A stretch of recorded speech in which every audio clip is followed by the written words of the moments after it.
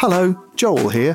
I've got a new book out. It's called Be Funny or Die, How Comedy Works and Why It Matters. And it's about how comedy works and why it matters. Why human beings tell jokes, and then what that tells us about being human beings. So if you're a human being and you enjoy laughing and then want to know what the hell's going on with that, it's probably a pretty good book to read. It's called Be Funny or Die. It's in shops. You can buy it. Hiring for your small business? If you're not looking for professionals on LinkedIn, you're looking in the wrong place. That's like looking for your car keys in a fish tank. LinkedIn helps you hire professionals you can't find anywhere else, even those who aren't actively searching for a new job but might be open to the perfect role. In a given month, over 70% of LinkedIn users don't even visit other leading job sites. So start looking in the right place. With LinkedIn, you can hire professionals like a professional. Post your free job on linkedin.com/people today.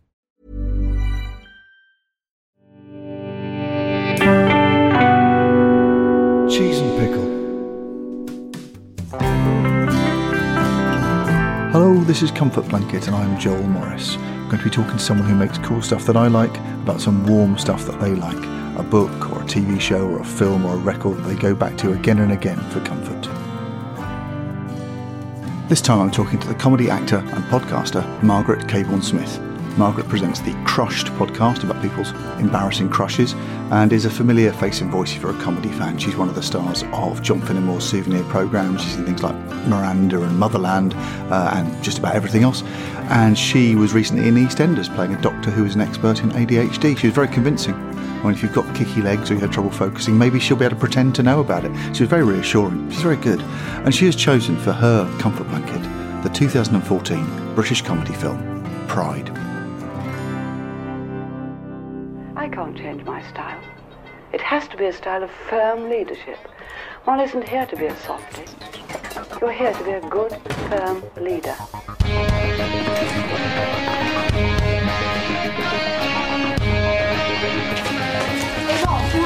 Tomorrow, buddy. Yeah, thanks. I've spoken to the council about your deviant parties. There's no need to do that. Just knock on the door. We'll let you in. They're sending a policeman. Oh, I do hope so. Hello. Hello. We're just starting, are we? I don't know. I thought we'd just start. We could just All right, start. Let's do it as if we haven't been talking for about an hour about absolutely anything else. Let's talk about your choice that you brought on Comfort Blanket, which is a film It from is a film. 2014. Yes. What film have you chosen to bring on? I've chosen Pride, which I should say, a couple of the people who I love most in the world genuinely think is really terrible, which I was, fascinated So this by. is your film, it belongs to you. Yeah, and it's my defence. I am a Pride apologist. You're not ashamed of your love of Pride? I'm really not ashamed. I should set the scene. Yeah, go on. Which is, and this is similar to when I saw Four Weddings, Right. which I could have brought on and that's talked a good about. choice. Absolutely loved it. But part of the reason that I did love it was that I saw it when I was in Australia. I was very homesick and I knew nothing about it. And it was bad weather. So my friends and I were like, well, let's go and watch whatever is on. And it was Four Weddings. And I loved it so utterly. But I do think I wouldn't have loved it as much if I'd seen it after all the hype, after all the sort of like everyone banging on about Four Weddings and doing quoting and everyone loves Hugh Grant and whatever. Yeah. It colours it, doesn't it? It's totally your expectations. I remember going to see Black Swan, the Natalie Portman ballet film, and my wife and I went one day apart with different people and both came home with completely different experiences. Yeah. One of us loved it, one of us hated it, and we worked out it was nothing to do with the film. It was who we'd gone in with, what we were expecting, and we both had the same opinion about it, but one of us had found its hamminess and stupidity really delightful, and one of us had said, well, that's going to win awards. Yeah. Same film, but it was to do with context, what mood you were in. Exactly. It's so sensitive. Context is not a myth. And so I went to see Pride on my own at a mid-morning cinema. I had vouchers. We were doing some belt tightening at the time. So it's got value on its side as well. It was a bargain. It was such a bargain. And I went along and it was just me and a young couple who I think were on quite an early date. Right. That was it. That was us in the cinema. And at the end of the film, it's the only film I've had to stay till the very end of the credits because I was such a mess that I was like, I can't. I mean, so it's not just the tears streaming. It's sobbing. It's actual noisy sobbing. The couple left in embarrassment. They passed me and they both looked away in absolute horror at this sobbing middle-aged woman in her anorak.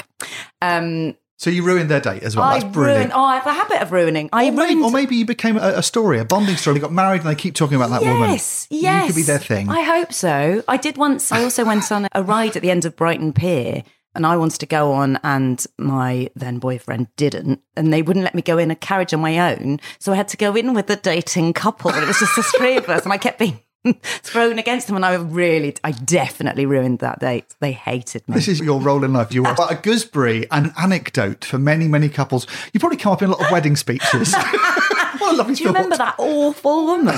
Yeah. It's like, you move through life being that for people, bonding, and helping them. You see, I see that. My Hufflepuff energy is helping so many. You wept till the end. I wept till the end. Well, I didn't weep all the way through it. I think I only wept did you cry? Oh, God. I saw this like you, knowing nothing about it. Mm-hmm. And you look at it and you go, well, I know what that's kind of going to be. Oh, well, it looks like that kind of thing. Watched it, cried, and then I watched it again for this. And I sat and I cried again. Yeah. So, yes, of course. You see, I mean, actually, I should say this is worse than Four Weddings and a Funeral in that I thought it looked terrible. Yes. Like I thought those posters of the sort of badly photoshopped motley group of British characters with a couple of national treasures crowbarred into it. I was like, that looks horrendous. That looks like one of those British films which is about somebody learning to drive or something. So I was not on board. Your gays have arrived. Don't meet everybody. Name the group you represent, in this case. Lesbians and gays support the minors. It does look like AI has made it. You type British heartwarming film, Mid-Journey would make the poster. It is so factory tooled. It is so by numbers. I had the same reaction. I went, I don't mind these. I went to see the full Monty. I went to see Brassed Off at the cinema. So I'll go and see these. I like a bit of Ealing. I'll do it. But I kind of had massively low expectations of this, same as you. A gaggle of gays and lesbians has come out in favour of the miners' strike. We've been backed up by perverts. Yeah, I didn't think it was going to. I mean, I liked the Full Monty and Brassed Off. Those sorts of films, they are definitely high end. But this was, I was worried about this. And then, of course, the brilliant thing about it was watching the whole film and loving it, but thinking, this isn't really very likely. They've pushed the boundaries of realism here. So then the captions at the end, where it's all real, that was what really set me off. Though I just couldn't believe it when they started saying this is what happened to this woman became the first female MP in Swansea, and I was just like, this is oh my God, this is all real. I couldn't get over it. It really keeps its powder dry. I was saying this to someone recently about any film that's based on a true story. What you're waiting for is the captions at the end. Absolutely. Photographs, captions. Yeah. My favourite one, obviously, is in Backbeat, the Beatles film, which ends up with a still photo that goes, the Beatles went on to have many hits and to become one of the most successful bands in the world, as if you wouldn't know that going to Backbeat. But there are all versions of that. They go, what happened next? Apparently, ABBA were very successful. Elton John became quite a big rock star. But I love those things at the end where it shows you, particularly if they do a thing where they've got the picture of the actor next to the person they played. Their glasses were the same. Who would have thought that the costume department got the same glasses? I'm a complete sucker for that. But I think you're right. This film, in terms of the contract it has with the audience, which is, I'm aware that these films make a load of shit up. Yes. And at the end, if you say, we didn't make any shit up, that's a kick in the tear ducts. Yeah, we haven't heard of these people, either. These are not famous people. It's not the Beatles where you're waiting to find out if they had any hits later. Well, and there's the incredible one. I remember watching Eddie the Eagle, which is a film I absolutely adore, which is brilliant, where literally none of that happened. No. Metaphorically, it did. He did try and do a thing that was hard. But beyond that, everything was made up. Yeah. No one in that film is real. There wasn't a crazy sort of sports guy who was an alcoholic. You're not going to give up, are you? You want your moment, Eddie? You got to do this for real. The most formulaic British feel-good films usually have a thing where you go, I accept it. You're going to make some stuff up to make this work. And I think the killer with this film is it holds it right to the end and you go, this is so improbable. And then the final result is they say, it really happened. And you go, what? Yeah. when you're in a battle against an enemy so much bigger, so much stronger than you, but to find out you had a friend you never knew existed, well, that's the best feeling in the world. And I rang my sister. I think I was still crying. And it was very much in my sister's wheelhouse. Weeks later. Yeah. And I rang her and I couldn't remember the word captions. And I said, I said, when you see it, just when you see the white writing at the end, the white writing. And what was brilliant was then she watched it and she rang me and was crying and just saying, the white writing, Margaret, the white writing. It's power in our union.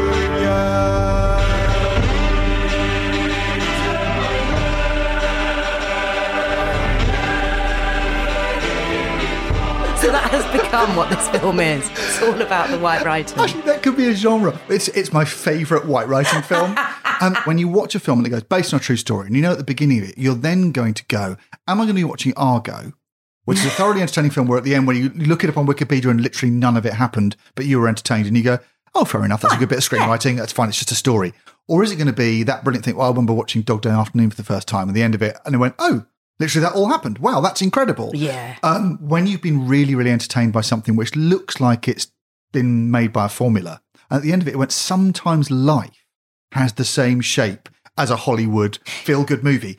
What a sensational thing to find out. Yes. Yeah, that is absolutely spot on. This money you've raised, that's all from gays and lesbians? Mostly. Yeah. Right. There we are. This is just the beginning. Oh, yeah, we've got big plans. So I should say what it's about. And of course, it could be a trigger warning if people are massive homophobes. They might want to just avoid this film. Don't want to watch gay people being happy. Yes. Yeah. Poor things. Yeah. So it's about a very charismatic activist, a gay activist from Northern Ireland called Mark Ashton. Yes. Played by Ben Schnetzer, who I keep thinking died because he died in this film. You are convinced that all the things that happened to the characters in the white writing then happened to the actors. Yeah, so I think that poor actor's never going to get hired again because he keeps going in for things and they keep saying, you're dead. He was brought up in Northern Ireland and there's a lovely speech that he does about how he knows what happens when people don't talk to each other. Yeah. And he's an activist and he says, why, if you stand for gay rights, why wouldn't you stand for workers' rights? Why wouldn't you stand for women's rights? It's a show of solidarity. Who hates the miners? Thatcher. Who else? The police, the public and the tabloid press. It sounds familiar? Surely, But the only problem we've got that they haven't is Mary Whitehouse, and that can only be a matter of time. Mark. I know, it's not been planned, it's not been thought through, but it's a really good idea, isn't it? And so he, seeing all of what the miners are going through when they're on strike in the 80s, decides to collect for them. He just gets a bucket. It's such a simple thing. He gets some buckets. And a nice bit of direction. Matthew Walker, who directed it, who's a stage director, who did Matilda, the original stage version of Matilda, and lots of other stuff like that.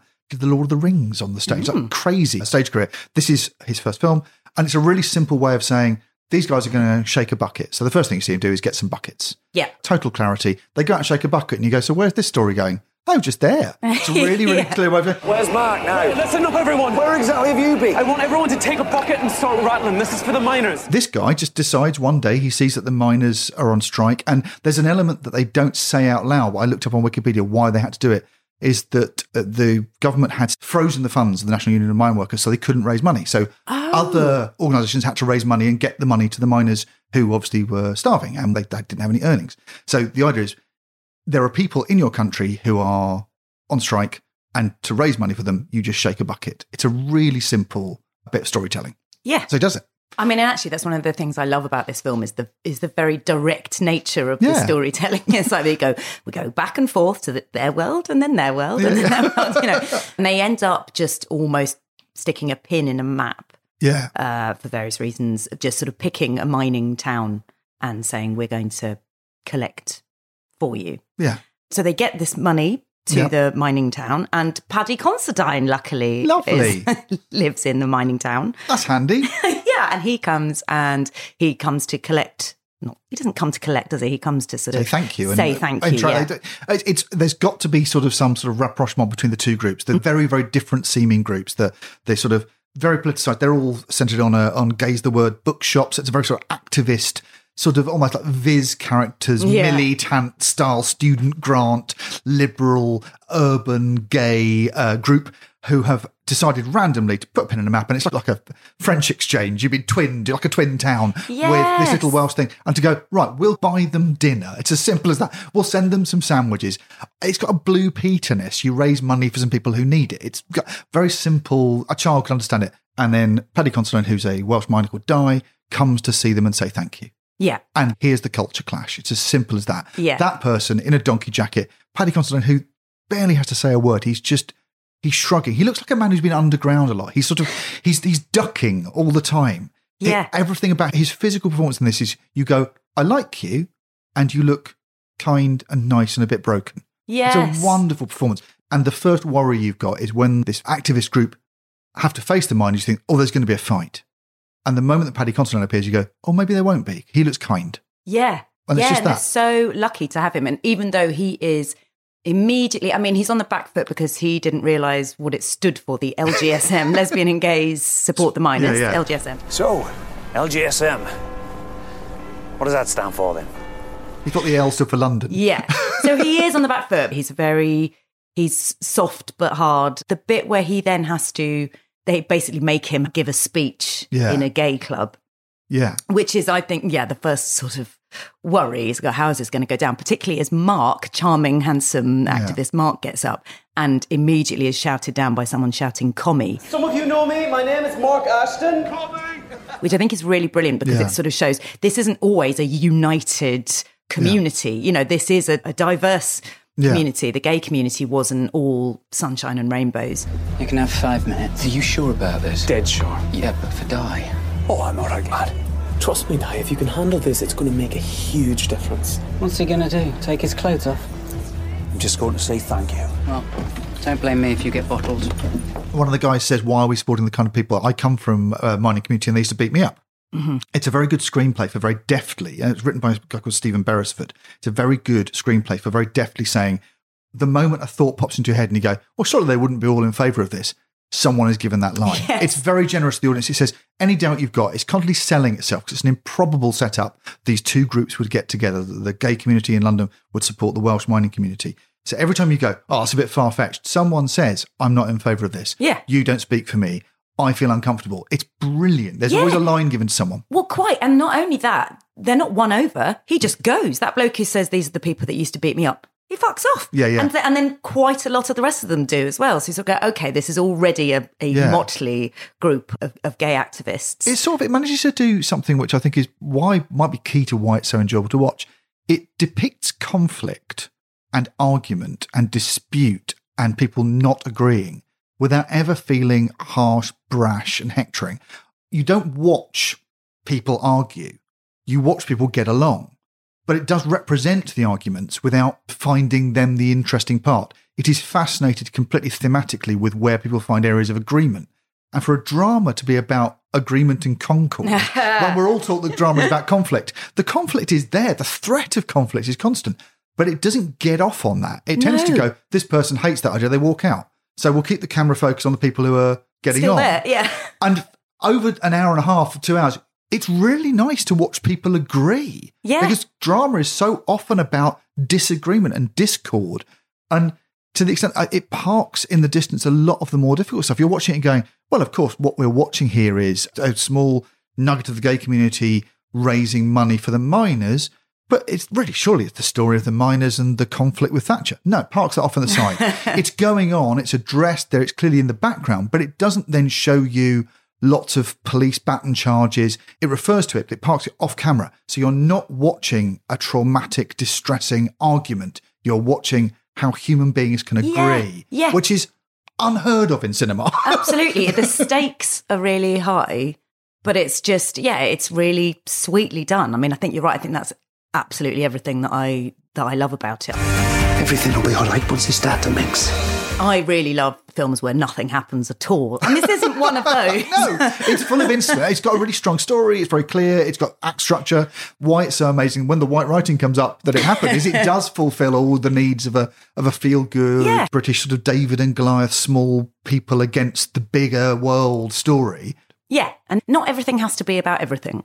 Yes. So this is not the film about the miners' strike. Yeah. This is a film about these communities coming together. And actually, I love the fact that it sort of nods towards how the lesbians are having an even worse time because they're marginalised by the gay guys. Yeah, yeah. In fact, my favourite bit in the film is when they get in the van and go to the mining community, and the three lesbians are singing "Every woman is a lesbian at heart." Every woman is a lesbian at heart. One of the guys gets irritated and starts saying, "You can't say that, you can't say that." But I think the underlying thing is he's just annoyed. He doesn't want them singing. He's sick of the women singing. They're being irritating. It's not actually a political point he wants to make. Yeah. It's not. He's just annoyed. And he thinks the way of shutting them up is by saying, you can't say that. Esther Ranson is not a lesbian, which I really love as a reference. And says, my mum's not a lesbian. And then someone else is trying to sort of calm it down, saying, you just can't generalise. And you think that's going to shut them up. But actually what happens, and it's what happened if I was there as well, is they think every woman is a lesbian at heart. Every woman is a lesbian at heart. Including Reggie's mum, which is the childish thing to do, the funny thing to do, the brilliant thing to do. And I love the fact that they don't go on about it. It's not what the film is about, but it's there. It's addressing it enough. I look at this from a writing point of view and think, the decisions that are made in this film, which is what you're always looking at, any film you enjoy, why does it work? The decisions are good. The decisions to deal with a conflict, which is the miners' strike, a political conflict, and a conflict within society between people of different values, different culture. This is literally a culture wars drama about the clash of a traditional mining community and a sort of urban gay thing. So you've got all this conflict. So you can go, well, if I was going to write this, I'd write about the conflict. And it does, every single line, every single scene, there is a conflict. There is a potential moment where people might pull apart. There is a seed where the gay guys might get annoyed with the lesbian singing in the van. And it doesn't not cover it. It does it and says, and they're still holding together. Yeah. It makes it a film where every single scene and every single line contains with it that there's the hope that we can get along. Not because we're the same, but because we're different and we need each other. Yeah. And it's one of those lovely scripts that works at a large level, but fractally, every single line says, this person disagrees with this person, and they're still friends. Yeah. That lovely thing someone said about Jim Henson, the Muppets message is we're all different, so let's get along. Whereas the Disney message is we're all the same, so let's get along. I love the Sesame Street message, which is diversity is the reason we have to pull together. And that's what the whole message is about. So as Mark, the activist, says, we know what it's like to be picked on, so we must have an alliance with another group who are being picked on. Yeah, it's as simple as that. Exactly. And it doesn't mean you understand it all. And it doesn't mean you're not annoyed. As I was saying to my daughter just the other day, we're all annoying. It's all right to be annoying. Everybody's annoying. It's fine. The better we learn that, the easier life will be. Don't expect not to be annoyed by your friends, and don't expect not to annoy your friends. That's going to happen. That's a beautiful point. I think if you look at it generationally, and one of the reasons I think that currently the culture wars are hotting up is there was a generation who were told it would all be all right if you shut up. Don't let anyone know you're different. Don't let anyone know that you don't fit in. Don't let anyone know. What we'll do is we'll invent that sort of 50s idea of saying there is a single default person we're all aiming to be, and we all aim to be that. Any diversity, shush, shush, shush. My dad saying to it once, have you tried not having these thoughts? And I remember saying to him back, how's that working out for you guys in your generation? All that thing that annoys people about diversity, whether it's, I don't know, gender, sexuality, race, class, you can get along, but you have to acknowledge that you're going to annoy each other. Yeah. Which is basically, I'm now seeing this as Sesame Street. Oh, and how about my ukulele so I can play along with the music? You got it. Especially the message of the Muppets is they're all annoying and they all get on. This is kind of a Muppet movie. The Muppet Pride would be amazing. Yes. The only thing that would make it more heartwarming is to do it with Muppets. Oh my God, you're so right.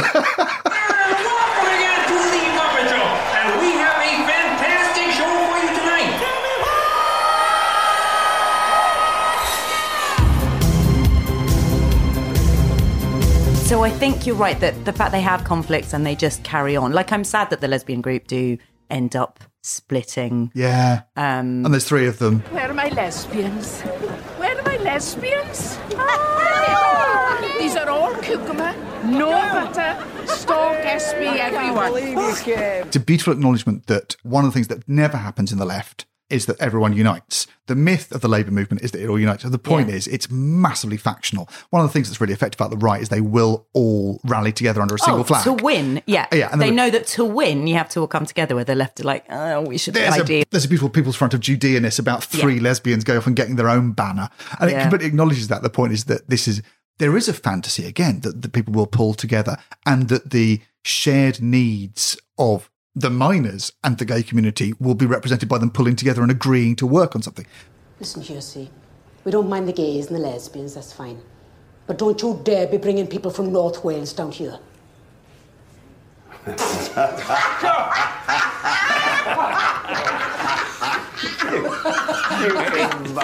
Maybe that's why it's such a magical film if you are sort of slightly liberal or left-leaning, is it's about a fantasy where diverse groups within the left work together, a thing that has literally never happened before. And the white writing said it happened once. It happened once. We can do this.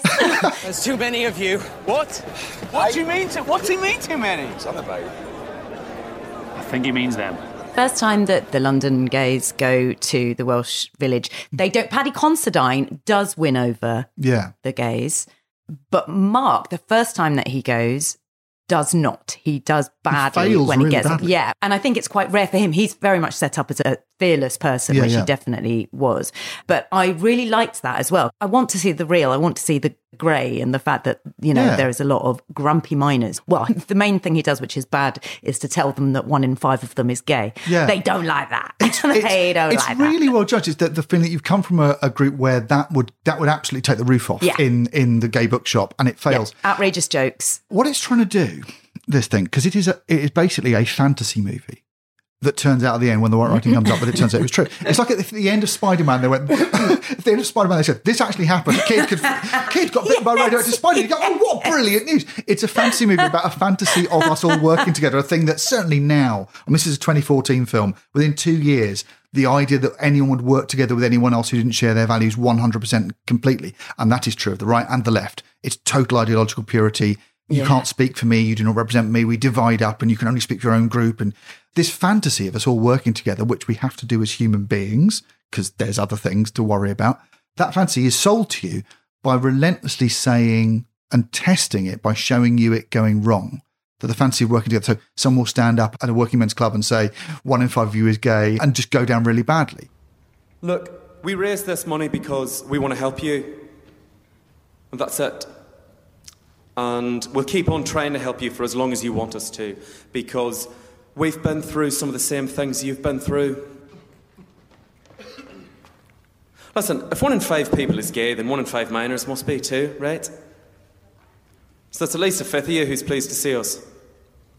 So it keeps showing you the moments it could go wrong, where people might split and might leave, because it has to keep convincing you that this fantasy could work. You want to believe a man can fly. You're constantly told that this is the story it's going to tell. And it does it by winning you over a scene and a line at a time, by showing you it going wrong and then going right despite that. And the message is, and it's the correct message, is persistence is everything. That's the thing. You just keep going and keep going. It doesn't matter how many people on both sides walk out. You just have to try and drag people into your bubble. That's the only option. And that's what Mark was very much about.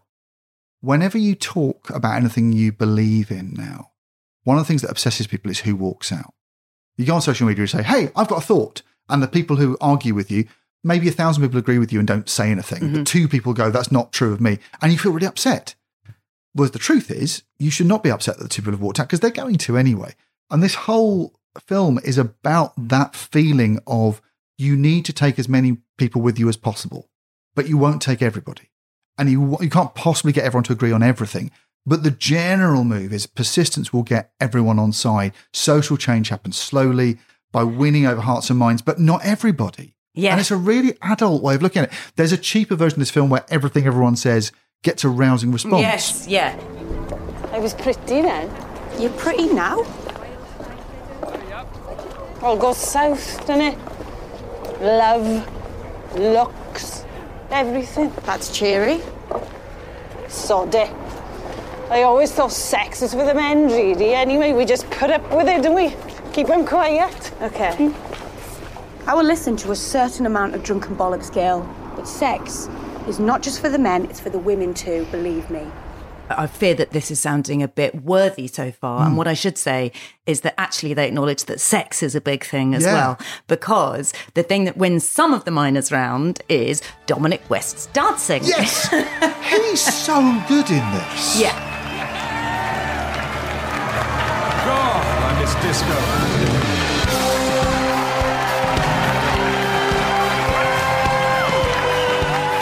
I don't know what he's doing.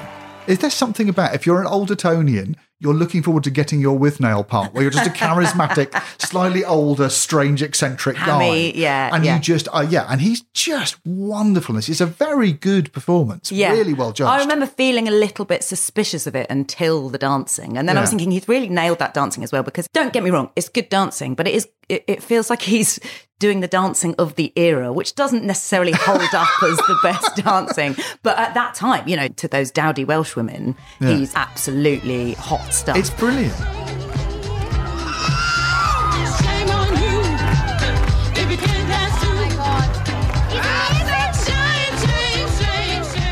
All the straight men there go, look at the women flocking to him. I mean, they're, dancing around him. Thrilled, throwing their bras off. Oh, okay. And there's a really nice little plot line of somebody saying, why are you entertaining this? And so it's going, listen, you can stand at the side being too scared to ask Debbie what's her face to dance. I'm getting in here, and then sort of, teaching these men in their jumpers and taxi cab jackets to give it some on the dance floor. It's loosening people up, and it's sort of saying that there's another way to be. There's another form of masculinity that you may not have been aware of. It's full of ideas like that. It's a really good ensemble film that each character gets a storyline that is hit maybe with 2 or 3 beats. You never feel that anyone's getting too much screen time. You can follow all those stories. You can follow Bill Nighy's character's storyline. You can follow George Mackay's character, Joe's storyline. They're all done very delicately with 3 or 4 beats.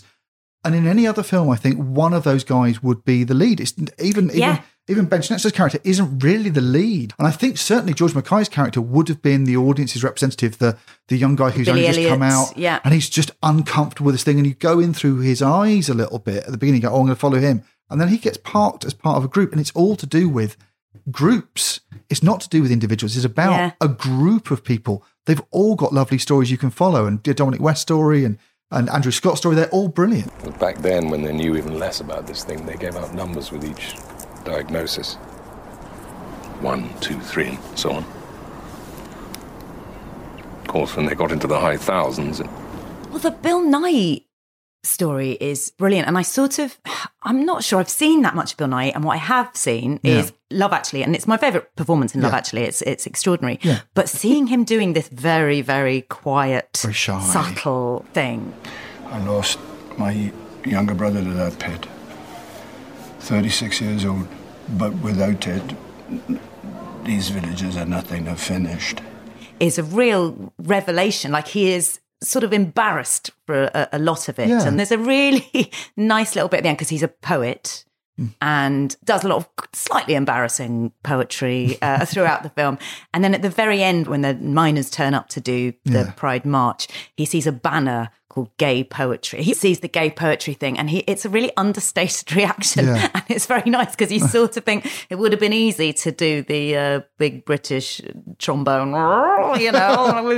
we've seen him getting his little moment as well. And actually it's just a very sweet little thing of going, oh, here are my people. I'm going to quietly join them.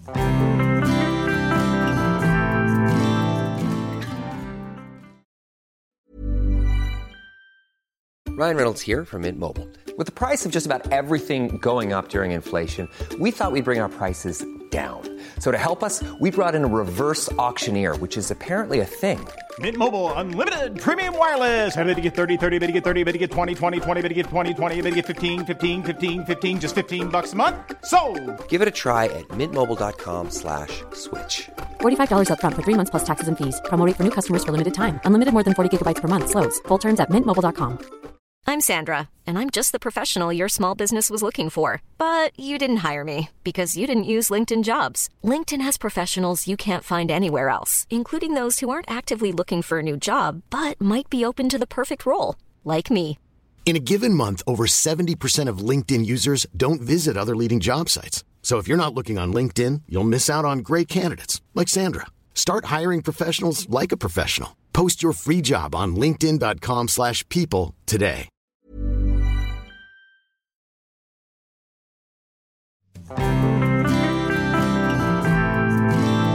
You're encouraged to watch quite closely a bunch of characters. No one's given the limelight. And you follow them all. And they all have a line through. And it's extremely delicate. Very hard to do, to tell a bunch of stories together where something is heading in a single direction. The hero of the thing is the movement. The goal is not Bill Nighy's goal or Andrew Scott's goal. They've all got goals. Andrew Scott wants to reconcile with his mother and they've all got goals. And you feel little punch the air moments every time everyone gets their goal. But the goal is the final bit of the film where everything comes together. A very beautifully unexpected punch the air ending. Yeah. But it's made of loads and loads and loads of little triumphs along the way, which it's a delicate little tapestry. And for a film that flirts with broadness. Oh, yes. Because it uses all the tricks of every broad, feel-good British comedy you've ever seen. It's actually really subtle and delicate. Yeah. At the same time as being massively broad. And I don't know how it does it. What the hell's going on? There's normal people who want to drink in here as well, you know? You listen to me. Those people in there are our guests. Yeah? Well, they want to watch themselves. Leave it, man. Come on, for God's sake, man. Come on. Maybe it's about audience expectation. You go in expecting this and you go, right, it's a fish out of water thing, culture clash thing. I bet you the moment that Paddy Considine's Minor meets a bookshop full of gay guys, there'll be a culture clash and they won't understand each other. Well, I'm not going to pretend I'm not surprised. You could see that. Truth told, you're the first gays I've ever met in my life. As far as you're aware. That's true. And you're the first minor I've ever met. And they get on. Yeah. And you went, oh, I wasn't expecting that. Okay, so we're 10 minutes in and everything appears to be fine. It keeps doing that. You know where it's going because you've seen a million films like this, and it doesn't play those notes. It plays the other one. And then it finds something else to tell you.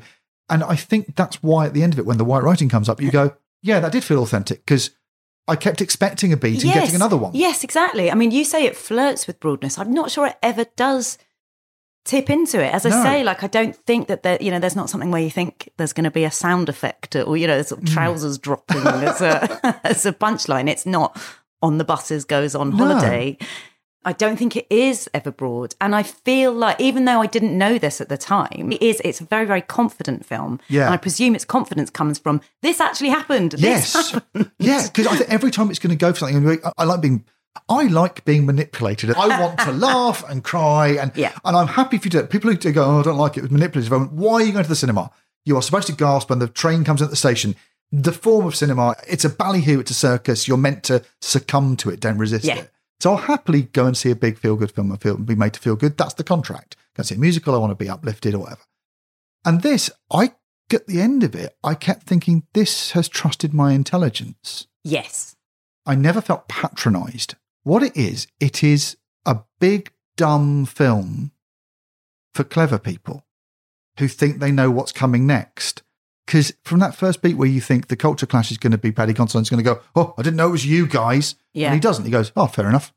Yeah. I go, oh, great. So every time I can second guess what the next beat's going to be, you're going to do something interesting. Yeah. So by the end of it, you go, I feel really flattered by that. But isn't that like life anyway? Yeah. You sort of... People surprise you. Yeah, exactly. People surprise you all the time. That's the message of the film. People will surprise you. Maybe it's about pride. It's also about prejudice. That you will be prejudiced towards these people and think you know what they're going to be like. And then they turn out to be unexpected.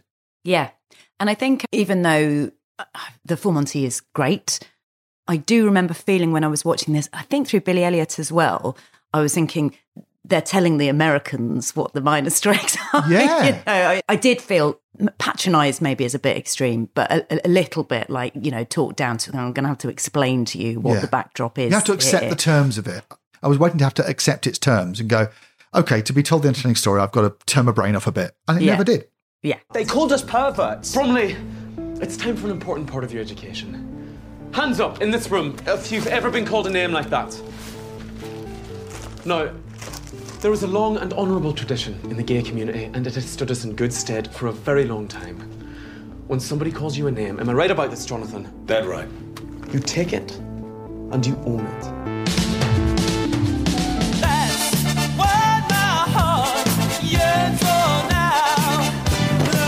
I love you. You owe me. One of the things I love is big, spoiler alert, at the end, you know, it's been mainly about the lesbian and gay supporting the miners, and then at the end, the big pride march, the miners turn up to support them and go on the march. But then the white writing has the fact that the National Union of Mine Workers, as a big voting bloc, got through the lowering of the legalised age of homosexuality. They changed life in return for the lesbian and gay community.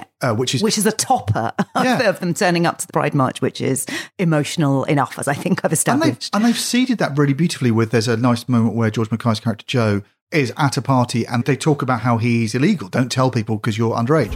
What are you, 10? I'm 20. You won't go spreading that around. You're illegal, darling.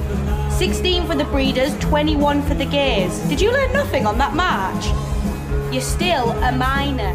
And it's very early in the film. So the seeding of saying, this seems slightly unfair that 5 years difference. This guy who knows his sexuality and is completely accepted within this community is breaking the law by even being himself. All that stuff's in there. And again, very delicately, not hectoringly done. And it's paid off at the end by the white writing. There are deep effects and benefits that go beyond the immediate thing of providing meals for miners. And it's chosen the story it's going to tell by choosing which stories it's not going to tell. And by the end of it, it becomes really clear it's not going to tell you the story of economic policy, about the union movement, or even what happened to mining communities. It's kind of, that's pushed to one side. Mm-hmm. It doesn't say when the miners go back to work, it doesn't go, well, that fixed everything. It flirts with the shadow of the comic strip Strike. that brilliant moment where when will it be fixed? When the government says the miners can go back to work. You're going, that kind of fudge that Hollywood would do. Yeah. It pushes that all off stage and goes, don't worry about that. That's not the story we're telling. We're telling a story about people and trust and how you build communities and how you build alliances. That's the only story. So it manages to very cleverly park the story it's not telling off screen so that at the end of it, you can't say, well, I didn't tell that story properly. They chose not to.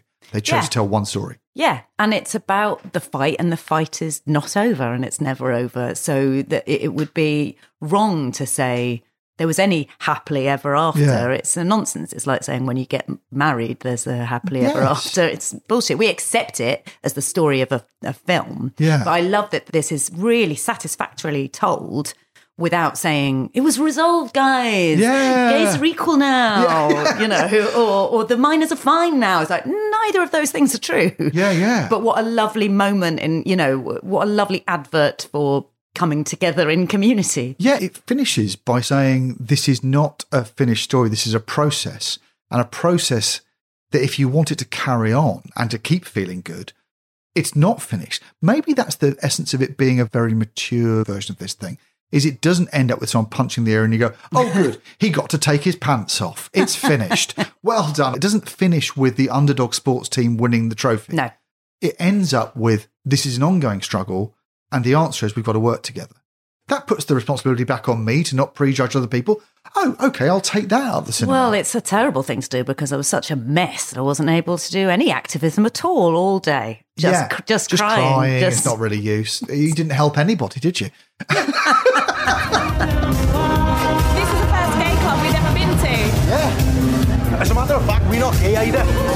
Oh. We're minors. It's an incredibly simple film with an incredibly simple message without ever being simplistic. It's about the struggle continuing. Yeah. And the struggle to get on. Yeah.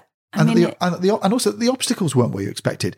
And that's it. The obstacle wasn't, can some Welsh miners and some gay people get on, which would be how I'd write the first draft. Yeah. But that's dealt with in 10 minutes. Yeah. Of course they get on. They're human beings. They're both in trouble. Sure. And also some of them don't get on. Yeah. You know, some of them fuck off, as I say. Some of them do not say, I'm won over by these charming people. It makes it a much bigger subject. And I suppose maybe that's another thing that feels so incredible about it. It's got a message of hope for groups of people who now evidently and tragically, we are now aware can't get on.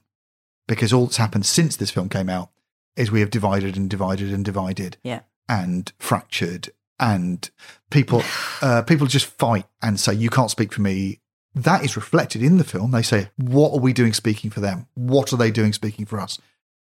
And that feeling of going, what we have in common is our victimhood or our outsiderhood or our enemy. Our marginalisation. And you go, well, hang on, if the enemy is, I don't know, let's say awful men or capitalism or whatever, then unite against them. This dream of a common enemy has been divided and shattered in the interests all over society of those common enemies who are doing great out really of shattering that consensus. Up. Yeah. They're doing brilliantly. John Boyega wrote a tweet years ago now, unity is a superpower they don't want us to unlock, which I go back and retweet and re-retweet it every time I'm feeling particularly down about how things are going, shall we say. And it's that message which I think is misunderstood and has been scrambled a lot, which is the thing of saying, look, there aren't many of them, usually. There's usually more of us. Mm-hmm. And the only way they can break up us is by breaking us into loads of us's and thems. That great cartoon that goes around every so often of the king standing on the battlements and there's loads of people with pitchforks and torches coming up. And he says to his advisor, what should we do? And he says, we have to persuade the people with the pitchforks that the people with the torches want to take their pitchforks. You can stop a mob from having any effect by just dividing them. Yeah. And this is about the story of any organised movement, which is to do with you've got to all cooperate. You've got to get along. Maybe that's the power of this film. This uses the form of a fish out of water culture clash movie. And it says straight away, do you know what? They're going to get on, which is never said. No. The engine for all these feel-good movies is very slowly the wary parties get closer and closer. Within 10 minutes, the straightaway thing is lots of them get on. Now, that's a message that ruins the comic engine, wrecks your plot, and they go, no, you can still tell a really good story with this. And that's really subversive to not go for those jokes. I would, writing this to formula for a British feel-good culture clash movie, it would be a very slow rapprochement that would end up with them finally agreeing warily to work together. Yeah, and doing a number. But it shifts that plot hinge to right at the beginning and then says, so here's the adventure of how they keep that alliance together.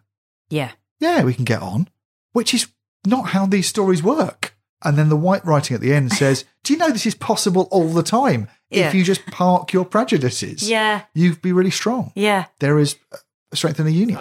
Listen. There's got to be some kind of compromise. Why? Because that's the way you get things done. No, it fucking isn't. Listen. Why does everything get so aggressive with you lot? Listen to me. Whether we march with banners or without, the important thing is that we march together, all of us. That's what this whole thing has been about since the beginning, and that is absolutely how it is going to end.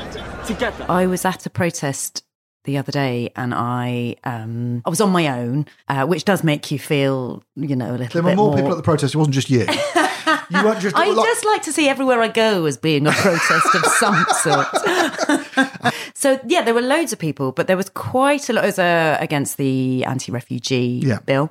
Where I was, there was quite a lot of people on their own, quite a lot of quite shy, and it was hard. I remember sort of hearing some of the chants and sort of in my weedy voice. And I don't have a weedy voice generally, but I felt embarrassed. I didn't want to start chanting. And I was thinking how hard it is to do this, to come together. And the guy who was comparing, is that the word? emceeing. He wasn't great. He wasn't terrible, but he wasn't great. And you sort of think, oh God, you see why these things are difficult to do. And, and I was really sad about, so the lead character we keep talking about, Mark Ashton, he did die of AIDS at the age of 26 or 27. It's 1987, so a few years after this story. I mean, he gets a few years more than that too. Yeah. And I was thinking about how having just one, those people were at a protest who were wanting to be led, who were wanting to have the chance and just have someone charismatic, just who sounds in charge, leading. And that's obviously hugely important. And also I think there's loads of people who fancied him. I have a podcast about crushes, and it's funny how much having a crush on someone leads to someone's entire political personality or whatever. Going, that person's, inspiringly hot. I'll become this. And you want to be near them. It's basic human tribalism. If the silverback, you want to be near the silverback. You sort of and getting up and being that person who can draw people in. I suppose the difference here, maybe I'm going to go wildly off into an area that won't work, but the message of this is if you have one charismatic person who can draw people together, that's enormously strong. Whereas a lot of the time, the person who, if you wanted to say, well, the damage you can do with demagoguery is to stand at the front and divide people and say, those people, we're nothing to do with them. That's even easier. Yeah, you can blame other people. Yeah. What do you do? And what's really hard is to draw people together. And I've been on protests where it was really hard to get a chant going because people from different groups won't agree on and it's really hard. I remember there was a guy who worked for Obama. He was interviewed on This American Life or something, one of the political podcasts, I think. And he was saying, trying to get the left to unite is like herding cats.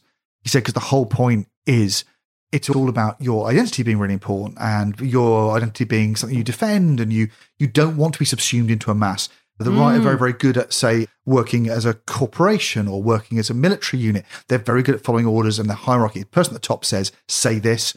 Everyone below takes the message and repeats it. Right. He said, when he was involved with the messaging for the Democrats, he said the really weird thing is the Republicans would say, make America great again. And you'd hear exactly that phrase repeated all day, verbatim, by every unit till it went in.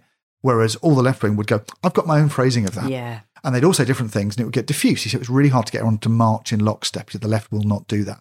And that's what this drama is about, is saying the fantasy of literally builds to that point, saying, wouldn't it be amazing if all the different groups who had similar needs and wants and had a similar enemy could march in lockstep? Yeah. And it's really hard to do. Screw you, Thatcher, I'll fuck you. I can see the appeal of both. Jonathan, screw or fuck? Screw! More visceral. Yeah, there was a chant, a classic, say it loud, say it clear, refugees are welcome here. And that was going pretty well at this protest. And then basically I was frustrated because I was like, I could do this better, I think. I think I could lead this better, because what we needed was to sort of ramp it up, to keep going. And this guy sort of drifted off. And then I could hear a woman who was saying something much more complicated. And I'm sure it was fantastic, but we couldn't hear it where I was standing. And it was, polysyllabic. It was, nuanced. No one wants a nuanced chant, a nuanced faraway chant. It was frustrating. It's not what's required. No. Collecting for the miners! Deck deep! Collecting for the miners!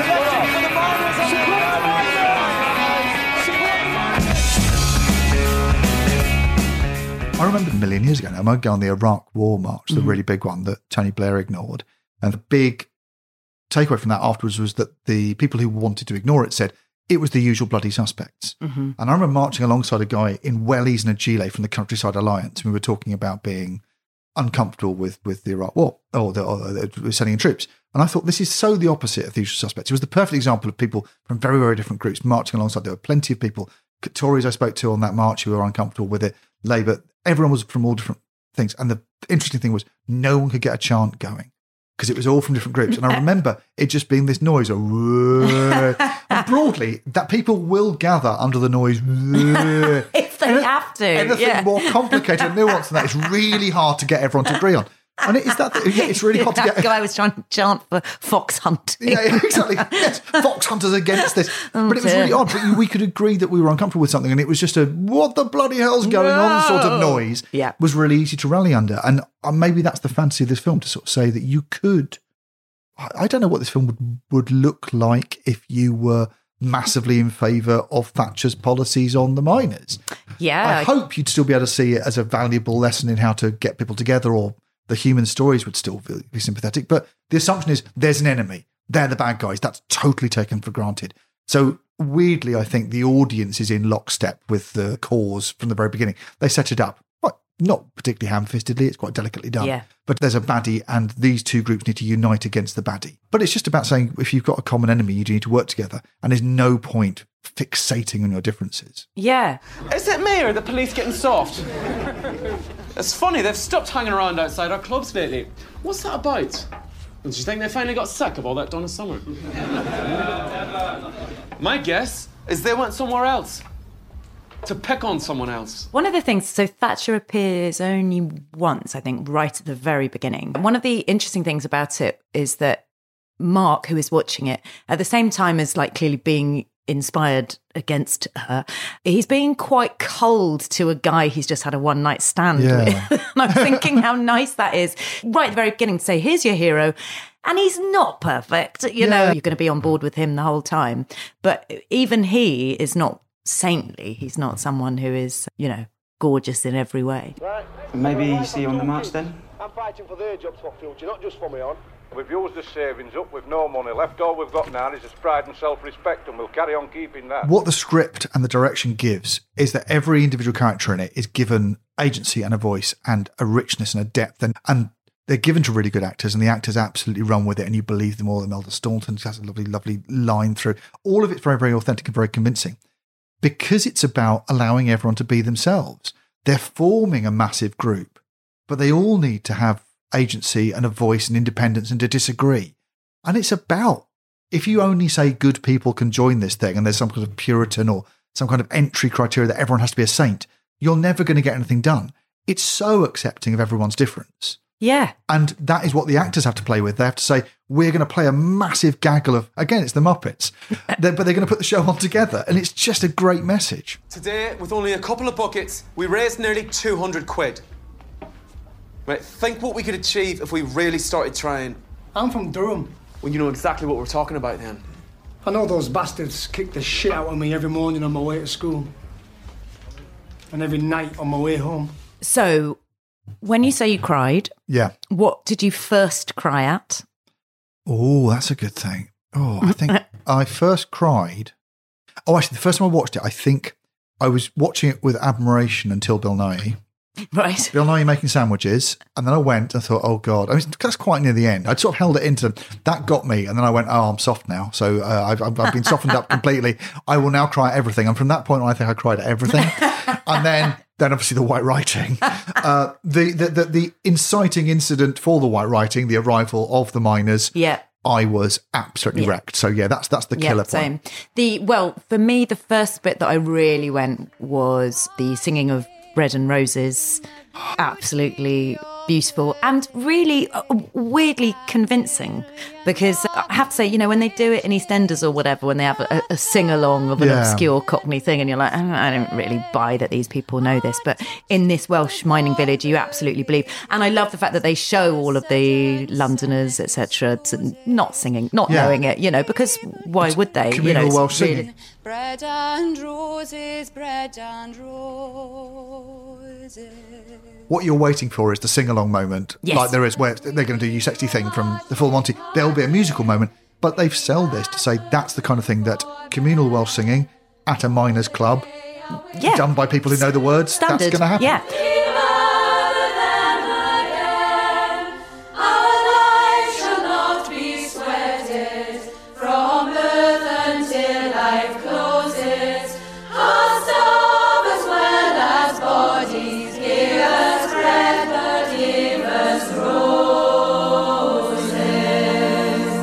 I was on tour with John Finnemore and there was a sketch right at the end where we had to get the audience to sing a stupid word, which is warp, back at us. So we sort of sing it and go, right now, everyone do that. And we were playing big old halls. So it would be, you know, 1,000 people or whatever. And when we went to Wales, but it was a horrible noise generally, but just, you know, when we went to Wales, the noise was so beautiful that no one could remember the next line.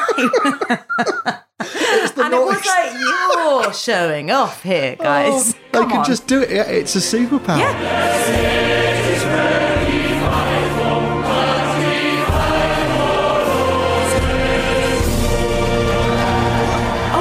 You could see that it was about pride as well. So well, you're going to tell us that, you know, you're going to honk this awful noise at us. Well, we're going to reflect it back at you with harmony. But that's a nice moment as well, because there's a reason for it. It's a motivated moment within the script. And it's also, you've had a thing where each community is giving the other one something it can do. And you've seen Dominic West has done his dance and said, yes, I will show you guys how to loosen up and give you the modern world. Modern nightclub dancing from the 80s. In return, you then get to watch the Londoners watch with awe as communal singing breaks out very naturally and organically. And you go, oh, that feels like there's a balance to and fro. Each side has got something they can do that the other side can't do. Yeah, and the song Bread and Roses, I don't know if you know it, but it's about the women supporting the workers. That is what, you know, you give us bread, but you give us roses. Oh, wow. It's important to have the art as well as, you know, Oh, wow. you're hunger sated, which is, you know, it makes it even more beautiful. Oh, I didn't know that. That's very good. Yeah, yeah. Hearts starve as well as bodies. Give us bread, but give us roses. Wow. Is one of the lyrics in it. It's just beautiful. Hearts starve as well as bodies. Give us bread, but give us roses. I remember reading a couple of reviews that said, it hits all the beats you expect them to hit. And you go, yeah, it does. In fact, that's what's so delightful about it, is I signed up for this. I knew it was going to get, and it delivered. It didn't let me down. But always in quite a clever way. And always in the way that goes, they've earned that. And that moment is probably, out of the whole film, the cheesiest moment. Mm-hmm. But you'll still cry. And when you think about it, you go, well, was it unearned? No, it was totally earned. Yeah. Everything about it was set up and it works. Realistic. Yeah. At the end of it, if the white writing carried on, it would say they really sang that, and that was exactly the song they sang. Because I believe it's won me over to the extent I think that I really believe everything happened in this. Yeah. And because the crucial bits happened, you forgive the other bits. Yeah. And it's such a delicate contract in anything based on real life. Do you do this whenever you finish watching anything on TV? I look it up. Oh, yeah. Go to Wikipedia and go, oh, it didn't happen. And weirdly, it can wreck your enjoyment where your favourite bit turned out to be a thing that was made for dramatic purposes. But I love the deal of this film, which is the most improbable bits of it all happen. Yeah. I'm concerned about AIDS. What? It's not a trivial matter, Sean. They've issued leaflets. I don't mind taking more, Irina. Not the lesbians so much because of their cuisine, but I'll take an extra gay. The only made-up character is Bromley. Right. The George Mackay character. And it's interesting that you said that earlier about how he was brought in as our eyes. So he is a suburban boy hiding his gayness from his parents.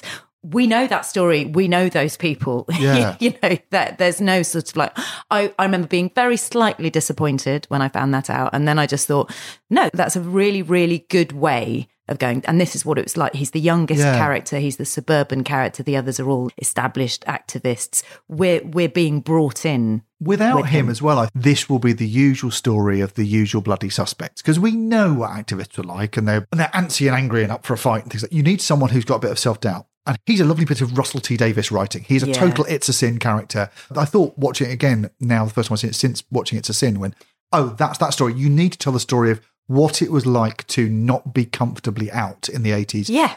The AIDS storylines are done quite subtly in this. They're there. It's in the background. But all that stuff that is normally the heart of these stories about gay identity in the 80s is parked as a totally accepted background detail in this, including his story of coming out is dealt with as one of 12 other stories he's telling.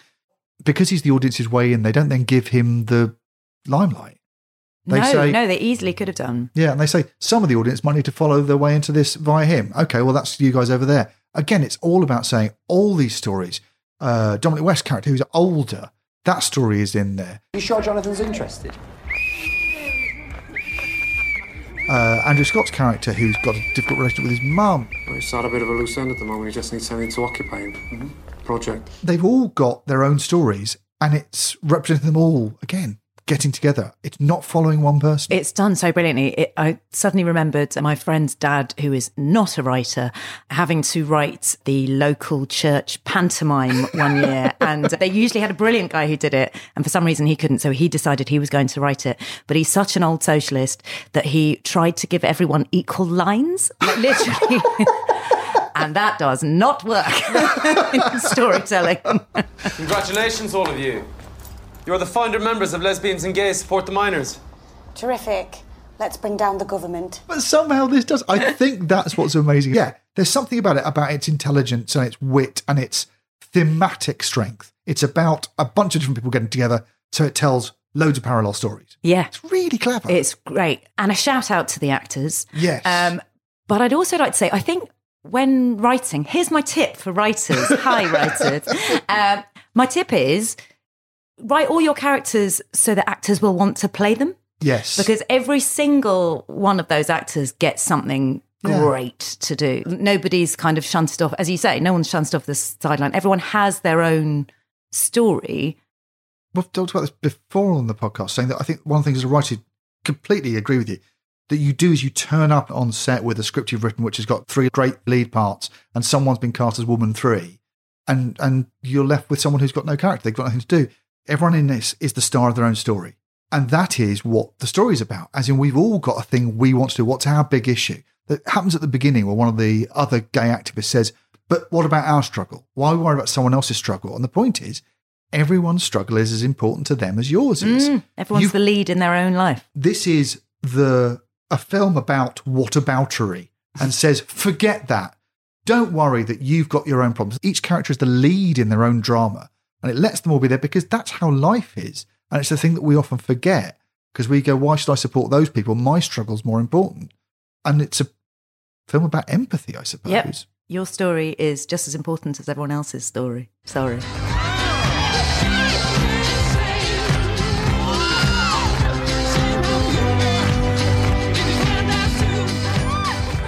Very often when you're writing, you're looking for like a hero's journey. It's the thing that we're always told to look for, that classic thing, the hero must go and get something. And in this, there is just a load of people who are all trying to get something and they're all running together. And it's a film that says, well, of course, you're trying to get your thing, but other people are trying to get their thing at the same time. And you're all equally important. And it's about sort of saying, can you be empathetic to other people's needs? Well, you can't have a film about socialism where one person gets all the lines.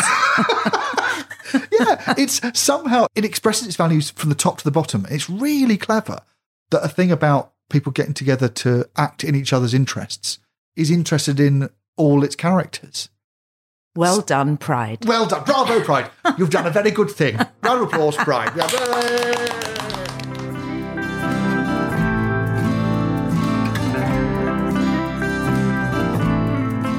Comfort Blanket was presented and produced by Joel Morris for the Cheese and Pickle family of podcasts. Find us on social media and don't forget to like and subscribe.